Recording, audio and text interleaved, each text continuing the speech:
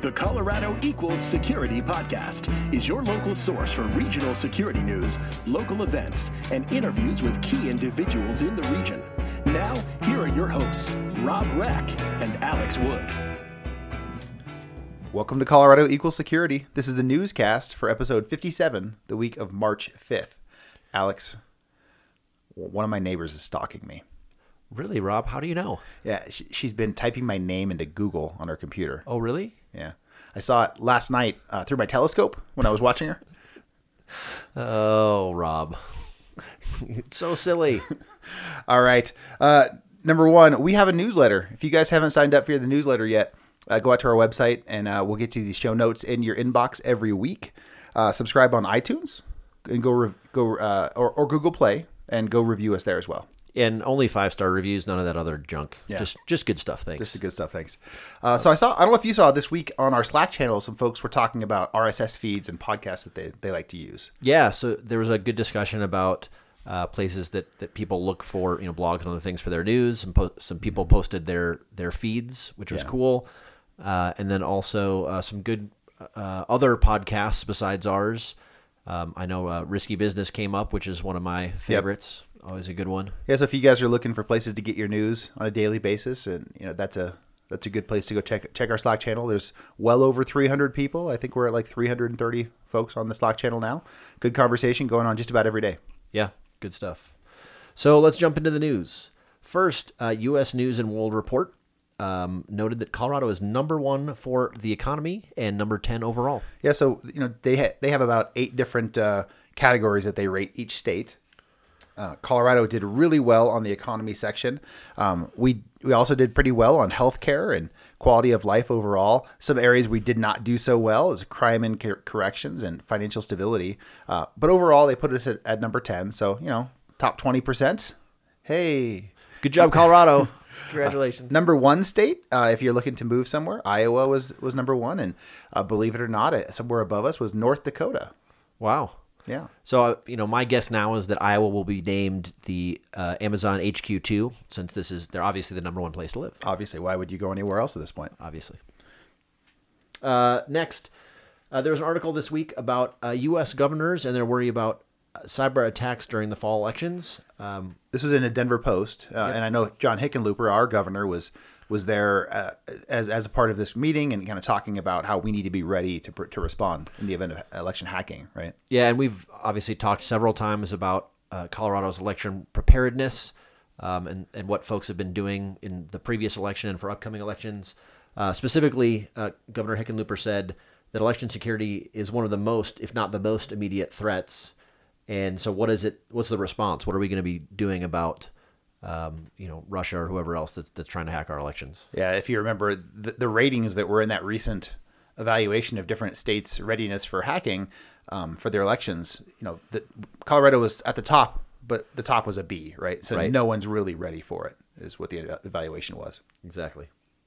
So Firm Space is a luxury co-working space that's been, I think it was Austin they've been previously, and they're coming to Denver. So we're going to have luxurious office co-working spaces that we can use here in town. Yeah, and there are a number of co-working spaces that are around town, WeWork and other things like that, Galvanize. Mm-hmm. But this looks like it's just sort of a higher end, nicer, more luxury kind of space that you can co-work in. Yeah, they have like really high quality conference rooms you can use with all the latest technology and beautiful shared waiting rooms and so forth. It just really looks like a nice upscale office. Yeah, yes, look like a nice high-end office that you might visit, a lawyer's office or something like that. So it makes sense. So as soon as Colorado Equal Security is ready to have a working space, I think we found our spot, right? Definitely. Nowhere else. Next, last week we talked about how CDOT had been affected by a ransomware attack. Well, there's an article that they got hit a second time, so they're in the process of cleaning up, and they had a second infection hit them. What a terrible week, right? If you're part of that incident response, guy, you just had a really bad week. Yeah, you've been working around the clock trying to get this back online, and all of a sudden, someone kicks you again. So if you were part of the incident response there at CDOT, let me know. I'll get you a drink. We don't even need to talk to you about if you just want a drink to forget what happened in the last week. We're happy to drink one for you. And it also, I think we mentioned this last week, it was the SamSam ransomware. I think that was the same thing that hit the city of Inglewood. So I'd say if you're out there and you don't know if you are protected against SamSam ransomware, I think you should probably check. Yeah, it's probably a good idea, right? Coming around. So next we have an article written by Cam Williams. Cam was our feature guest, a couple weeks ago, right? Yes, he was. And he wrote an article for Colorado Business Magazine about how Colorado is really becoming a hotbed for cybersecurity. So there's not a lot of news to folks who are listening here into this, but it's cool. He does have an interview with Brett Fund from SecureSet, and he also name drops a bunch of the Colorado companies that we know and love here with Ping and Logarithm, Optiv, Webroot. So really nice to see this conversation making it to the more mainstream business magazine. Yep, we always love more news in the Colorado security space. Next, the Denver Business Journal had an article where they had called it a table of experts. So this was a cybersecurity and fraud roundtable. So they brought in several folks for the panel and asked some questions. Rebecca Pearson, who is SVP for Finex Cyber, Dave Mahon, who's with CenturyLink, and Brett Fund of SecureSet. So a number of questions and answers in there, some good content, talk a little bit about SMB security and how that is still an area where people probably need more help. But again, just cool to see that there is more talk about this Denver security community and cybersecurity in the mainstream media. Yeah, Denver Business Journal doing a Q&A around this is pretty neat. The biggest thing I learned is that Denver Business Journal actually has a physical office here in Denver. The business journals, they're a series, right? Every major city has their own business journal. Colorado Springs has a business journal, and every major city does. So I kind of thought there was one central place, in Washington D.C. or whatever, where everyone it's one guy from, right? Yeah, it's two people who are doing it all. But no, apparently we actually have a staff here in Colorado as well. So that's pretty cool. Definitely cool. Next, we have a analysis of the Satori botnet. So we talked to you guys a while back that ProtectWise was creating their own threat research group. That was 401, right? And we mentioned that they were going to be doing some new research and sharing it with the community. And this is one of those examples of some pretty in-depth analysis. If you want to understand how this botnet works, understand how it gets infected, this is a pretty good piece of research for you to take a look at. Yeah, definitely go check that out. And then finally, Coalfire had a blog post this week about the new SEC cyber risk disclosure guidance. So the SEC came out and gave more clarification on how companies should deal with cybersecurity incidents in terms of reporting them. So a couple of things that they talked about were that people need to think about cyber risk before they happen, not just reporting that they had an incident. And then also around how it is you should deal with selling stock when you have still private news of a big cybersecurity incident, like with Equifax. For example. Basically said don't sell it, right? Right. So we had the Equifax one, and then the Intel recent vulnerabilities. Both were situations where because of the fact that they had knowledge about bad stuff going on, any stock trades that happened in that window were really subject to people questioning, right? Were they doing inciting trading? So the SEC is just giving guidance to say, just don't do it during this window at this point. So there's no question about whether it's okay or not. Yeah, I can't remember who it was, but I heard someone say this week it's going to lead to some new interesting meta-analysis, right? So if you see all of a sudden, a major company that none of their executives are selling stock, you see a normal pattern, then all of a sudden it stops. They're going to report a breach soon. Yeah, that's going to be funny. That them not selling stock could be a reason for other people to go sell stock. Huh? Right, exactly. All right, that's it for the news this week. Let's jump over to trivia. So last week's question was name Colorado Equal Security's first podcast sponsor, and that was not a trivia sponsor, which is the podcast sponsor. And the winner this week is Andre Gaeta, because Andre, who is the sponsor for trivia, doesn't have to pay anyone. Right, we didn't have a correct answer this week. I want to say it's not quite a trick question, but it was one that didn't have an obvious answer, right? Yeah. So the answer is we've never had a sponsor on the podcast. We've talked with a couple folks about maybe doing it, and we haven't at this point haven't had anyone sponsor. So Alex and I have been paying the funding for hosting and all this stuff and all the mics and all these fun things out of our pocket. So I guess this kind of goes hand in hand with an announcement that we are going to open up a Patreon page here. Yeah, and so those that aren't familiar with Patreon, it is a website, a service that you can use to have patrons. So it works for artists or podcasters or tech writers, anyone out there. If you want to have essentially your audience fund what it is that you're doing, then you start a Patreon page and people can sign up to give you support. Yeah, so if you go out to our website, we have a link to it, but it's also at patreon.com/Colorado Security. You can see there's a few different levels you can support us at, and they're all set up per month. There's the $1 a month level. There's the $5 a month level. If you sign up there, you'll get a free Colorado Equal Security t-shirt. There is the $10 a month level where you get the t-shirt and you get a mention on the podcast, which is very, very important. And I'll even throw in there, if you do this one, let me know who you'd like me to insult on the podcast, and I'll do that as well. And those are just some goals that we had, some possible ones to throw out there. You can obviously do any other dollar level that you want as well. And I just want to make sure that we note, while we're doing this is not to help line Rob's pockets, because I don't get any of this money anyway. Anything that we make in this is going right back into the podcast and Colorado Equal Security. Yeah, certainly no intention of us making a profit on this. I'd say if we happened somehow to have more money coming in than we use for the podcast, we would use it for other Colorado Equal Security stuff, some swag, some stuff to give back to the community. No intention to take any money out of this. Or maybe, we'll get so much money that we'll have, enough to start getting our co-working space at the Luxury Co-work space. Absolutely.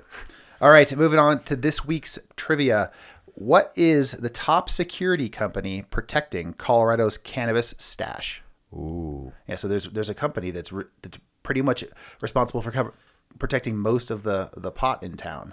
So let us know who it is. Send an email to info@colorado-security.com or hit us up on the Slack channel directly. Don't do it in a public channel, and we'll let you know if you're the first one and you got it right. And we won't assume if you answer that you're a stoner. Just saying. We'll assume you know how to use Google. All right. Once again, thanks to Andre Gaeta for sponsoring our trivia. We appreciate it very much, Andre. So let's move on to events. As always, we have our event calendar on the website. So make sure you go check that out for the latest events happening in the area.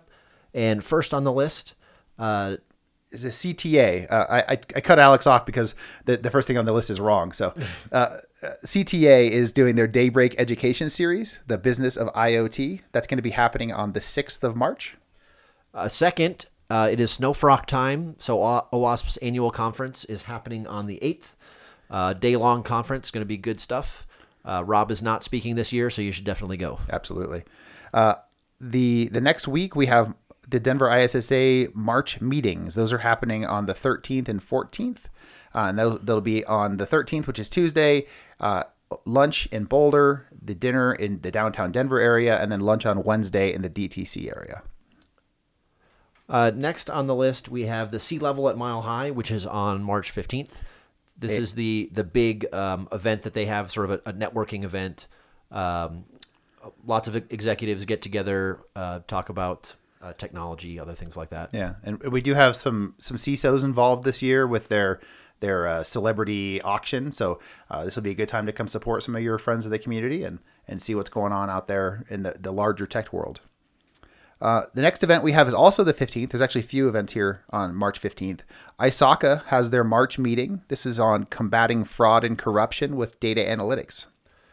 If you weren't going to go to Sea Level at Mile High, SecureSet is also having their cybersecurity expert series with Chris Roberts on the 15th. And then finally, also on the 15th, ISC Squared Denver is having their March meeting. So you guys have a lot of opportunities there on March 15th. Yes, exactly. So that's it for events. Let's move over to jobs. First on the list, we have a couple Ping jobs. Ping is looking for a GRC analyst and also an application security engineer. So for the GRC analyst, where we're looking for someone pretty entry level, maybe 0 to 2 years, who knows about compliance and is excited about getting more involved with compliance around ISO, SOC 2, and GDPR. For our application security engineer, we're looking for someone who has a Java development background. So we're not looking for someone who knows how to run Metasploit, someone who knows how to code, hopefully has actually done coding for an enterprise application at some point. and wants to get more and more involved in security. Having a good concept of network protocols as well is pretty valuable. Next on the list, PDC Energy is hiring a director of information security.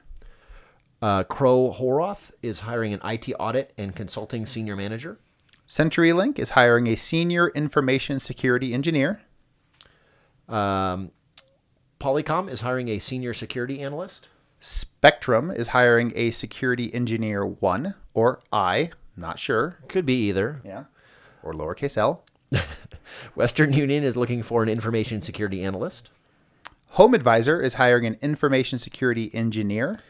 And what looked to me to be the coolest job of the week, NREL is hiring a cyber physical systems security and reliance engineer. Yeah, that does sound like fun, right? Yeah. So if you're looking for how cybersecurity and the physical world interact, that sounds like a pretty cool job.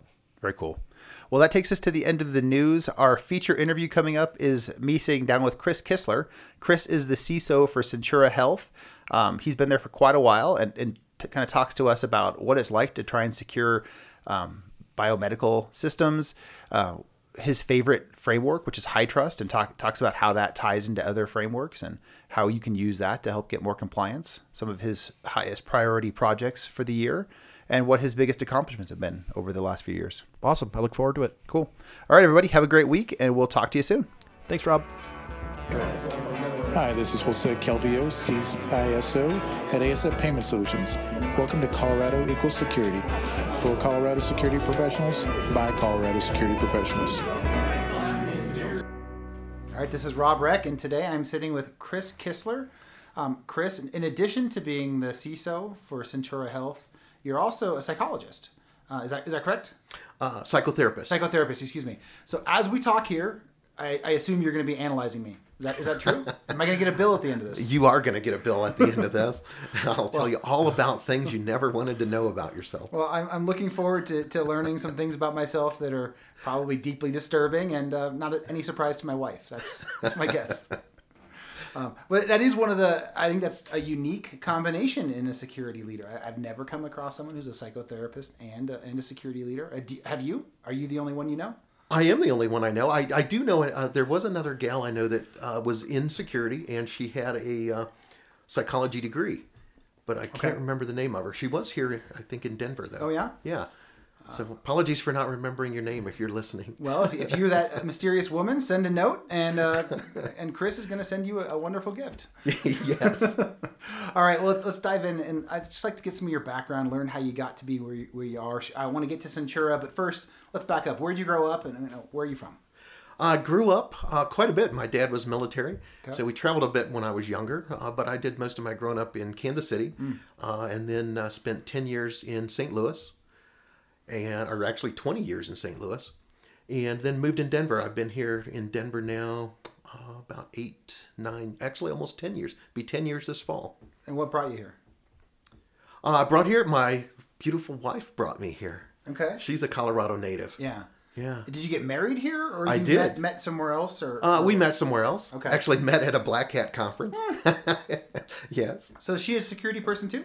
She was DOD. Okay. And project manager for DISA defense stuff. So yeah. Yeah. So let's back up. You grew up in Kansas City.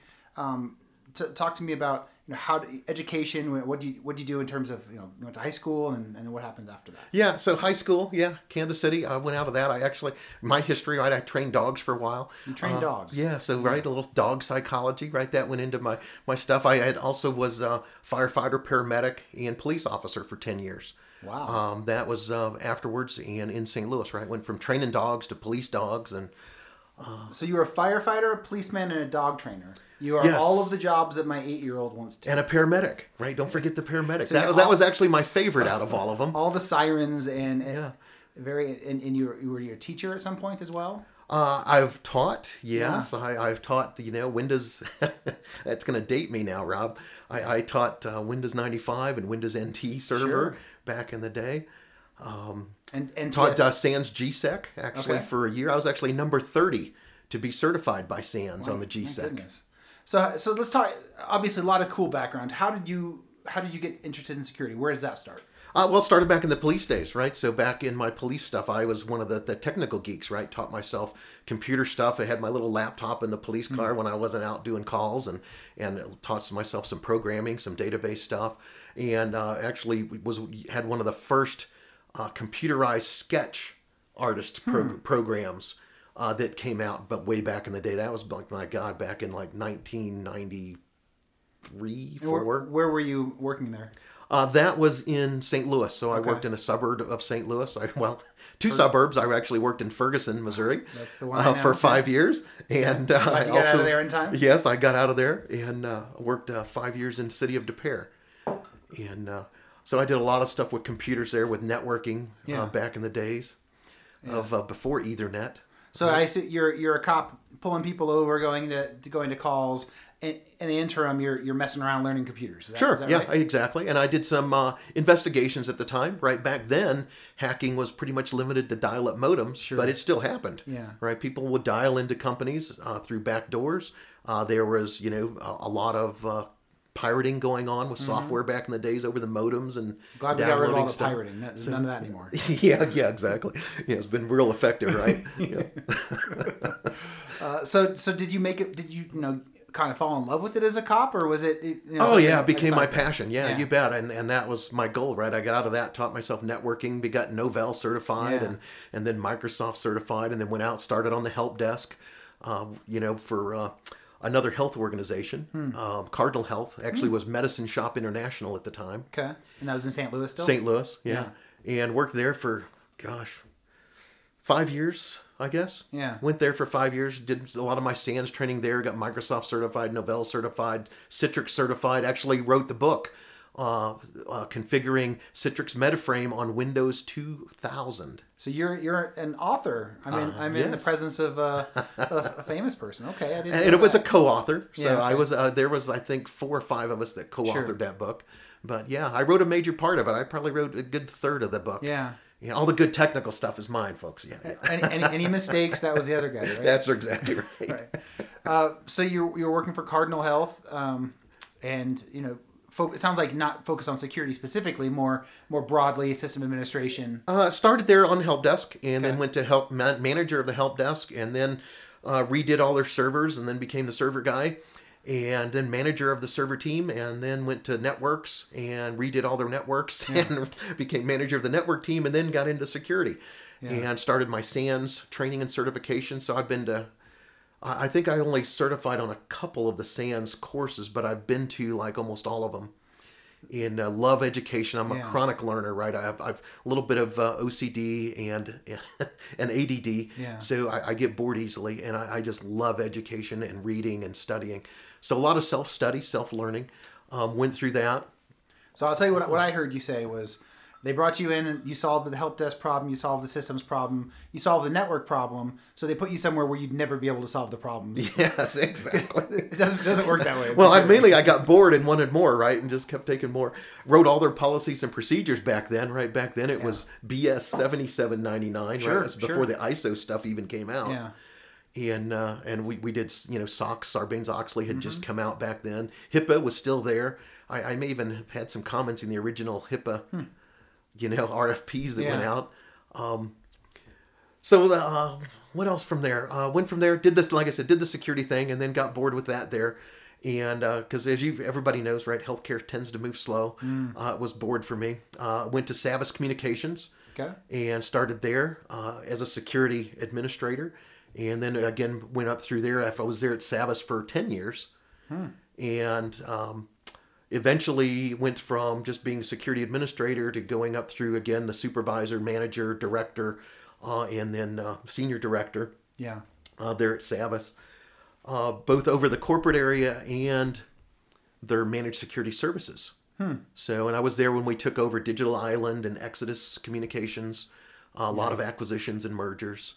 So lots of interesting stuff there. A lot of interesting background, right? Savvis Communications, for people that don't know, holds part of that probably 90% of the stock market companies, right? That are doing all the stock market tickers. So obviously, right, business continuity, disaster recovery, failover, They're the ISP and important. They're the one providing that service. So so really learned a lot. My boss at Savvis, actually the boss I had then, Don Bertier, he was had actually one of the bosses I admire the most. He was he actually programmed some of the code for the guided missiles, right? The big, what are they called? The big missiles they shoot off the ship, the Tomahawks. Oh, okay, sure. That go off and travel and then go explode places.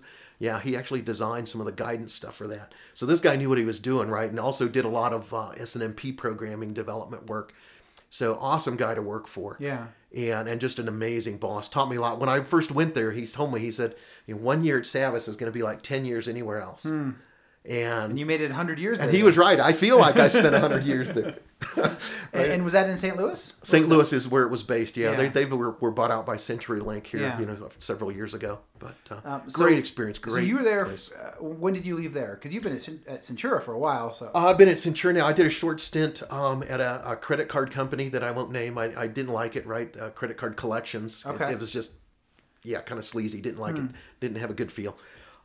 Didn't stay there long. And now, I've been at Centura Health now for a little over 6.5 years. okay, So, and started there as pretty good run. consultant actually, and then promoted up to manager, director, and then VP, CISO, where I've been now at for the last 2-3 years. Were you the first CISO for Centura? Or I there one actually before was. you? Okay, that's always cool. It's neat, but it also means that it's an organization where you kind of have to train them about what it means to have a security person. There was a lot of education there because, again, having spent a short stint in the healthcare area, right, I knew some of the challenges, but having been in an advanced telecommunications company and as a MSSP, providing services to all kinds of companies, and in a very fast-paced environment, it was a challenge to slow back down.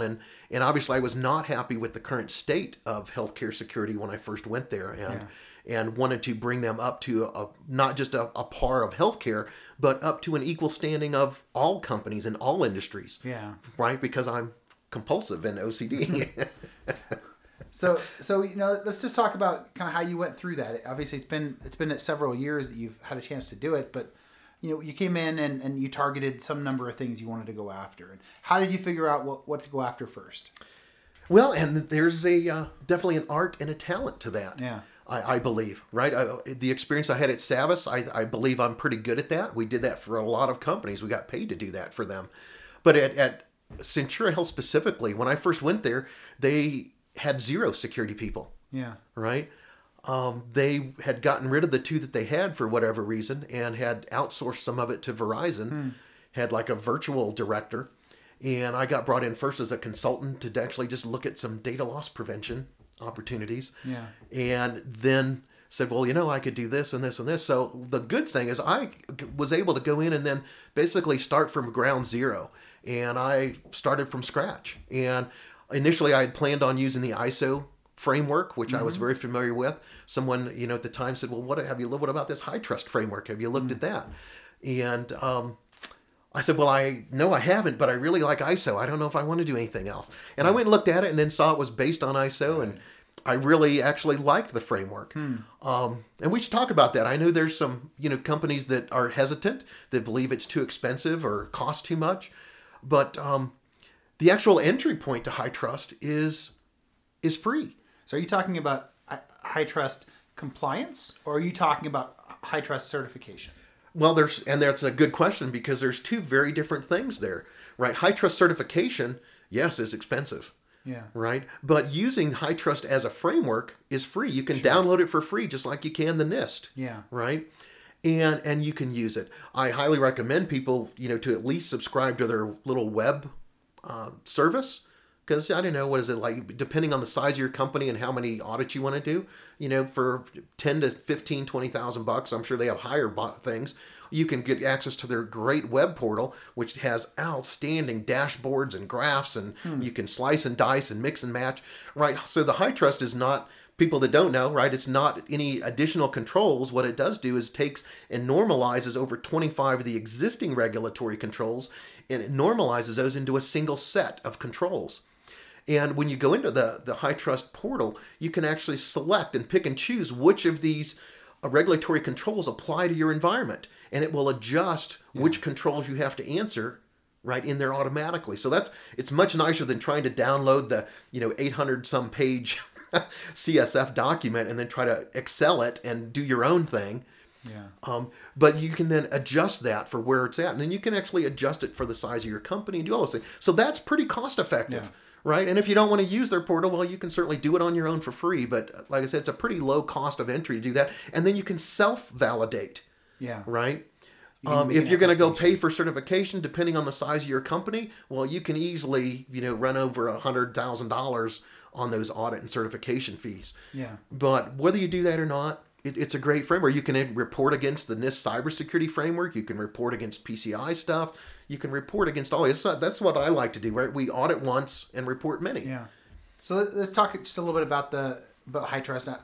I'm familiar with it as a healthcare compliance framework built on HIPAA, or at least built to support HIPAA.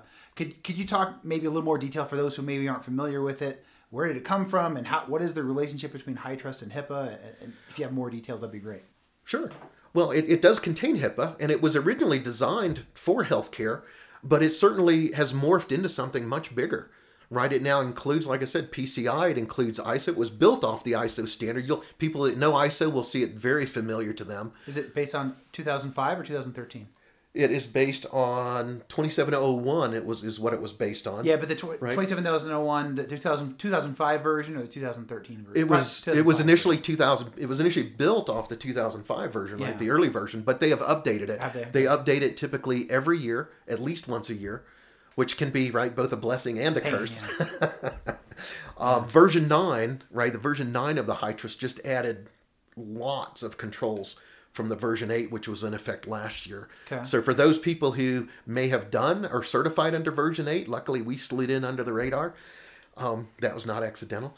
But the V9 is it added like 300 more controls. Yeah. Right? Because they're incorporating all these new standards, right? The updates to NIST, the NIST cybersecurity framework, the updates to NIST 853. I'm guessing, they added updates in there for Texas privacy controls, Massachusetts privacy controls. I'm guessing, I don't know if they have yet, maybe they have and I didn't set it, but the GDPR, for the UK. But it's a nice thing to centralize it, and I'm not here to sell that, but I encourage people that are looking for a framework to design their program around, very effective for the security person, for the security professional, right? Because what's the challenge we have? The challenge we have as security gurus, or what I've always had in a company as the director or CISO, whatever the title is selling that security. And, well, why do we have to do this? Why do we have to do that? Well, being able to show that HITRUST framework out of the CSF, go look at it, download it, and look at how they have it organized. Here's the control, and then they list not just the control, but here's all the regulatory that it references. So when you send somebody not just the control of, well, here's why you have to change your password so many days. Bad example, I know. But here's why you have to do this particular control. And then you say, oh, and by the way, it's required by PCI and CMS and Joint Commission and blah, blah, blah, blah, blah. Right? Yeah. Well, that adds a whole lot of weight to your conversation when you're having that with these other directors and developers and whoever it is. It basically shuts them down. So really valuable for the security professional to have in their toolbox. Even if you're not using the framework, just to have that control reference, right, to go look at it. Do you guys use a GRC tool to support that, or are you just doing it through that web portal? We're you're using that talking web about? portal. Yeah. We used to use RSAM as a GRC tool, and the the HITRUST portal is built off of RSAM and provides pretty much all we need. So we actually decided to not maintain the RSAM and go just with the portal. The dashboards and graphics out of it for taking to management are just wonderful. You can look at it by category. You can look at it by, and then drill down into those things, right? The things that are showing up red. Well, you can now drill directly into it and see what they are. The gap reports, the gap analysis it provides. I'm a big fan if you can't tell. Obviously that's great. Yeah, and I've done pretty much everything out there, Yeah. right? So... Well, good stuff. Let's talk a little bit about the security side, the compliance side. Let's talk about what are the controls that you've implemented over the last 6+ years that you think are most important, most effective, and you do first if you had to do it all over again. Yeah. So I like to say one of my favorite quotes, right, is compliance does not equal security. Yeah. So We had a big program around compliance, right, with doing that reporting and bringing it in, but you also have to watch for tactical security. So in addition to look at compliance risk, from that, we also have a whole separate program that looks at tactical risk. Tools that we've deployed, my first go-to is multi-factor authentication, right? To me, that's the single most effective thing you can do is to deploy multi-factor authentication. Yeah. And what kind of use cases would you deploy for? Is it every login? Is it high-risk logins? Is it VPN only? When do you use Well, I don't have my visuals here since it's on the radio, but if you guys go look at it, what I carry about my best thing to sell to management, right? There's a little tiny book that's about 3 inches wide and about not even 5 inches high. And it's about as thick as 2 or 3 quarters. Okay. And I've got what I like, my favorite demo is I like to bring one of these people into my office and say, look, I've got all these books on hacking because I got these bookshelves with all these books on hacking and breaking into things and everything. Well, then I show them this little bitty tiny skinny book and say, look, this one right here, it says Website Security for Dummies. Right? Okay. And inside that little tiny skinny book that says Website Security for Dummies, two-factor authentication is mentioned not once but twice. And I like to say, well, we have all these things of hacking and things that we should do. Don't you think we should at least do the things that are in this little tiny bitty book for dummies? Yeah. Yeah. So on that note, what parts is important? Well, what's the biggest threat vector and the biggest threat exposure, right? For healthcare, really, in my opinion, the biggest threat vector, and the one I've seen catch more companies than anything else, is Outlook Web Access. Sure. Right? Email is OWA. And Outlook Web Access specifically more so than the Outlook native client. Why? Well, because it's easier to hack. It's easier to get to be untraceable. Right? It's a pain to have to install Outlook client and then connect, and even if you have credentials or to install it on the phone and do all that, right? But OWA you can hit from any random web browser. So it's very easy. Yep. So that to me is the biggest risk vector. The next one would be, public-facing websites with logins that have it. Especially nowadays, people are using single sign-on. Yeah. Right? If they sniff the password to one thing, well, they've now got the keys to all of your apps and all of your systems. Not just internal, but external. Cloud apps should go there. Many tools for that. Many things that are out there, right? Lots of options for multi-factor.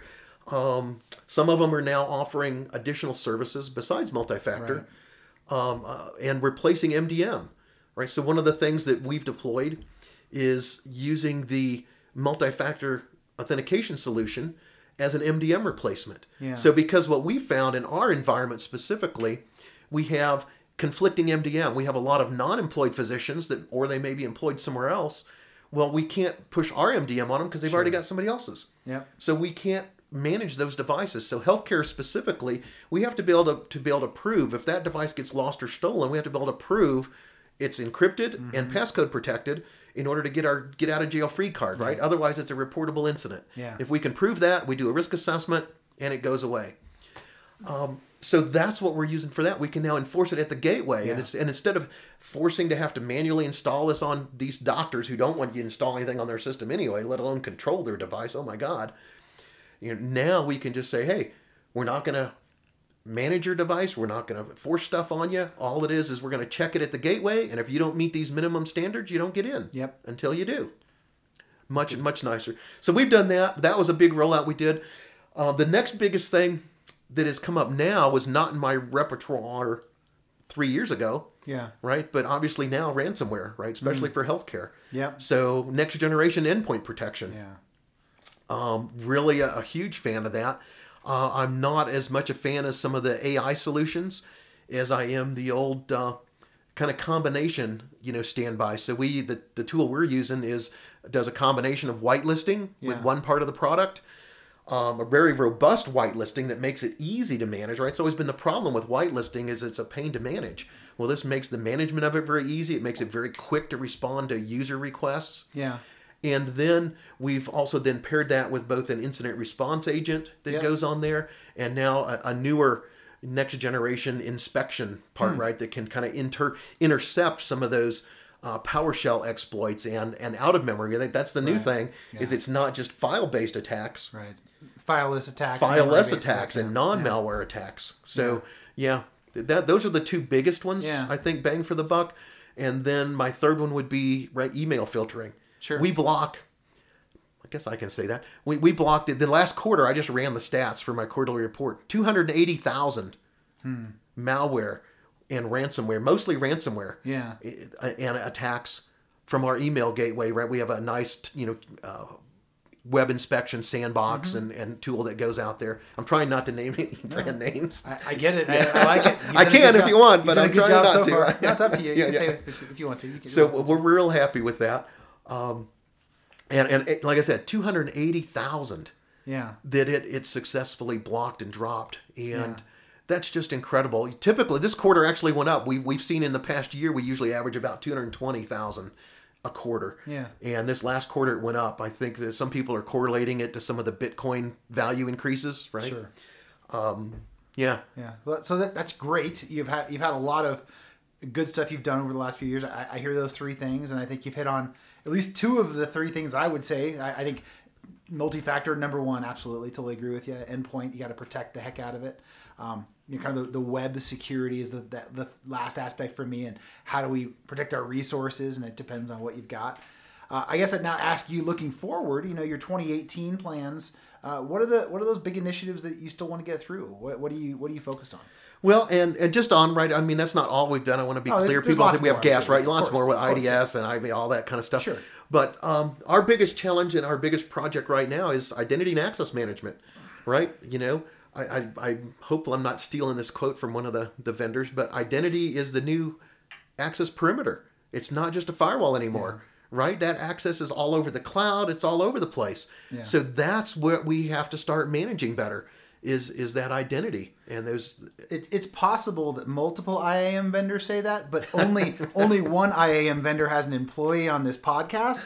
So I can tell you, Ping Identity says identity is the new perimeter. Yeah. Really? There's another one that says something very similar. Yeah, well, they might have taken that from us.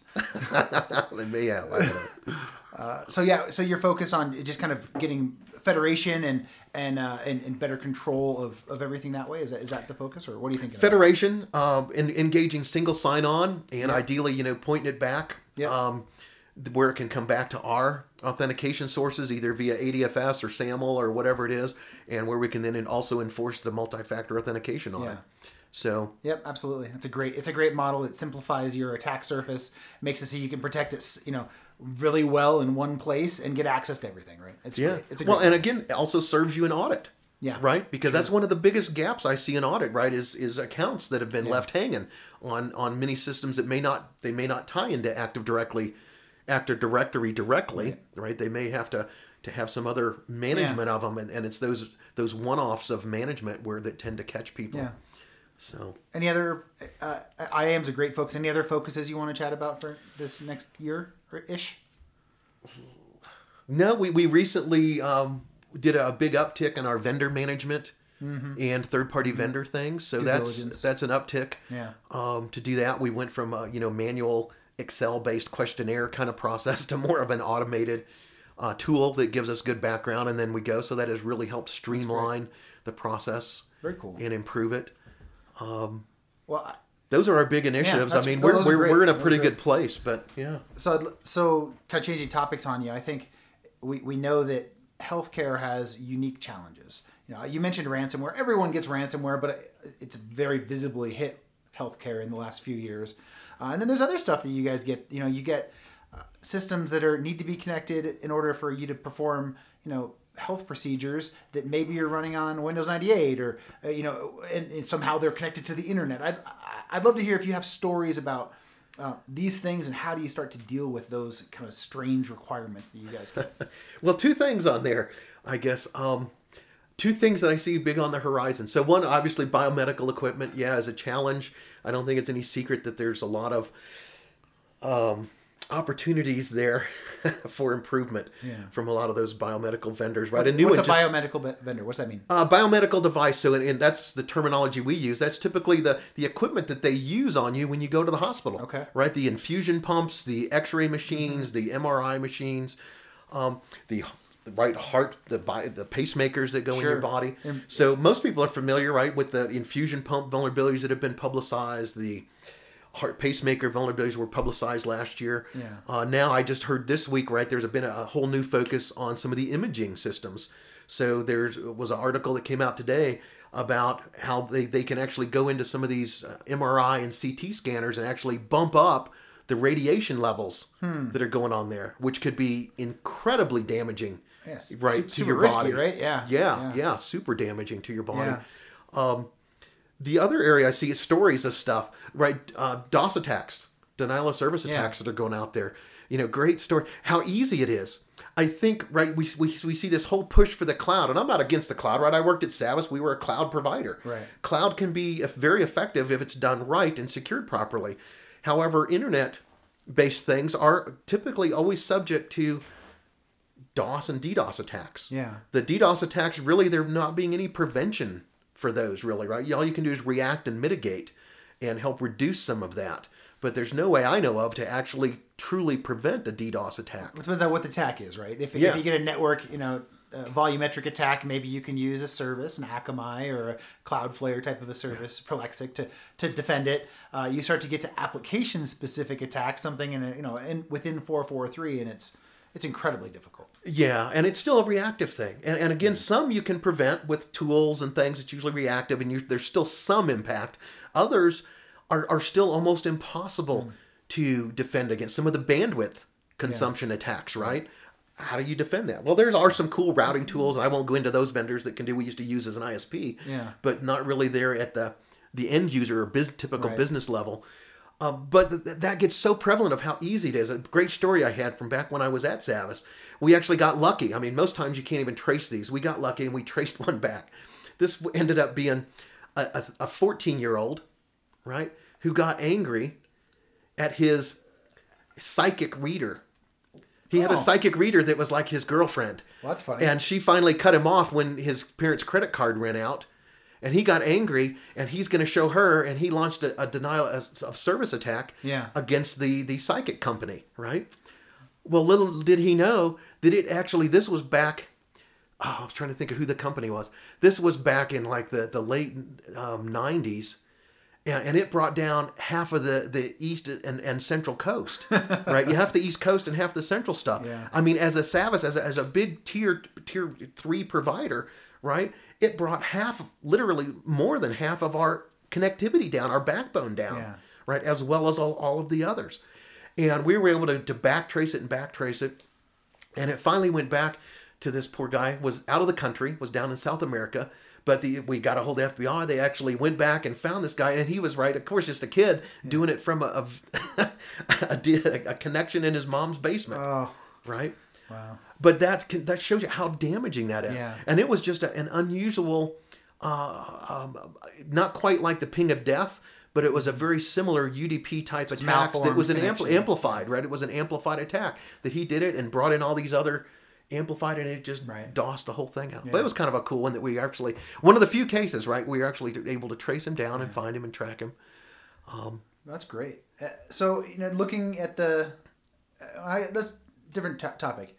Talk to me over the last, 6 years, or if you want to go back to previous job. Do you have any stories of projects you've gone through that you're really proud of, or also maybe a project that didn't go well that you learned from, and maybe some listeners can learn from as well?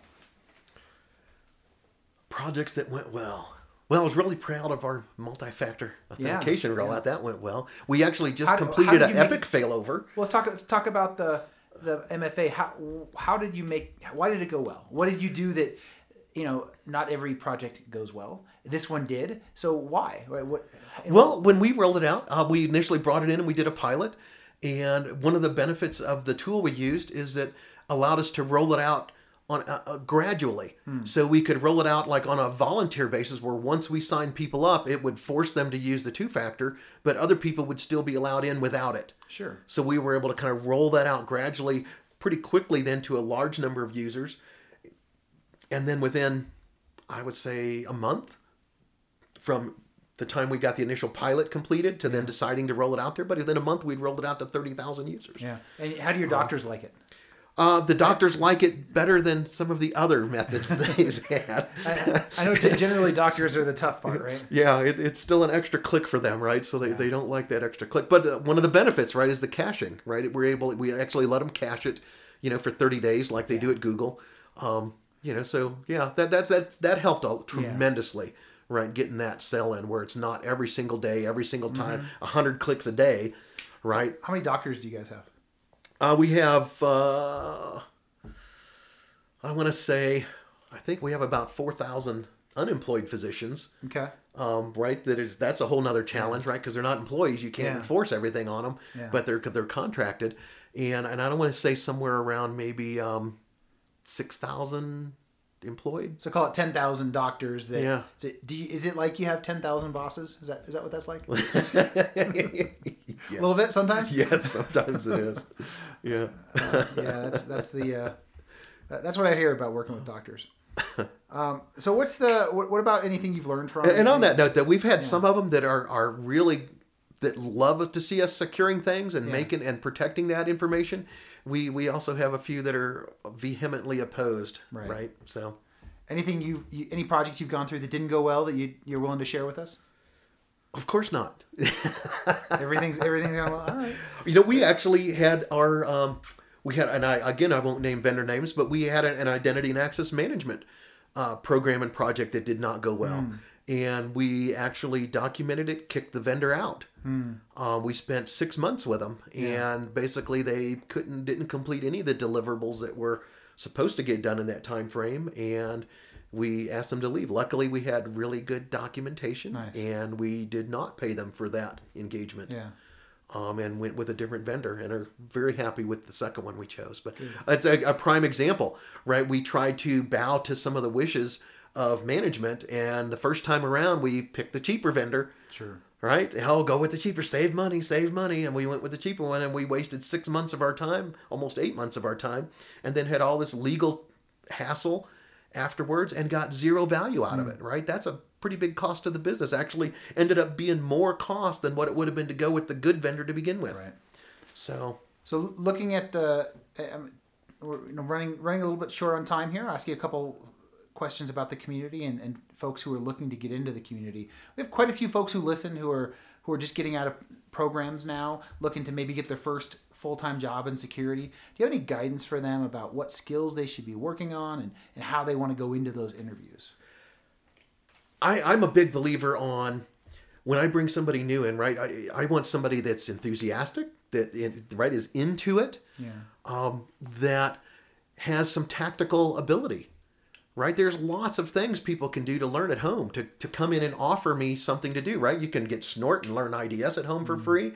You can, learn firewalls for free. You can get Splunk downloaded for free and learn logging and reporting and dashboarding. When I go to hire somebody, I don't just want a degree, right? That's great background and good theory, but I want people that can actually do something for me on the job. So, go get some of that hands-on experience and bring it in. Other things, training, right? Hands-on tactical training. SANS, to me, SANS is hands down, some of the best training out there. I love their programs. They're expensive, though. How do you afford all these SANS trainings? Oh my God! Well, this was back in the day when I took them all. Right, they were not even $2,000 back then. I think when I was buying them, they were like I think it's like $6,000 or $7,000 for a week-long training now. Yeah. The last one I looked at for one of my staff was like $6,000. Yeah, if you work at Ping, let's not talk about SANS. Yeah. Let's talk about something else. But they are it is such good product, right? Especially some of those early basics, right? Their GSEC and some of the early ones, and then some of the specialty programs. They've got one of the best, incident response forensics programs out there, right? And I'll plug the instructor, Rob Lee, ex-FBI guy. He is just unbelievable. To me, probably one of the leading experts in that field. Yeah. And it was just incredible, learning under him. But there's other good stuff out there too, right? Yeah. There's other good, forensic data providers and gatherers out there, and they provide training that's also good. Yeah. That's just my favorite. Okay. But so, get some training, right? Don't have to, you mentioned the cost. It doesn't always have to be expensive. Get some doggone books and learn something yourself. Right. Right?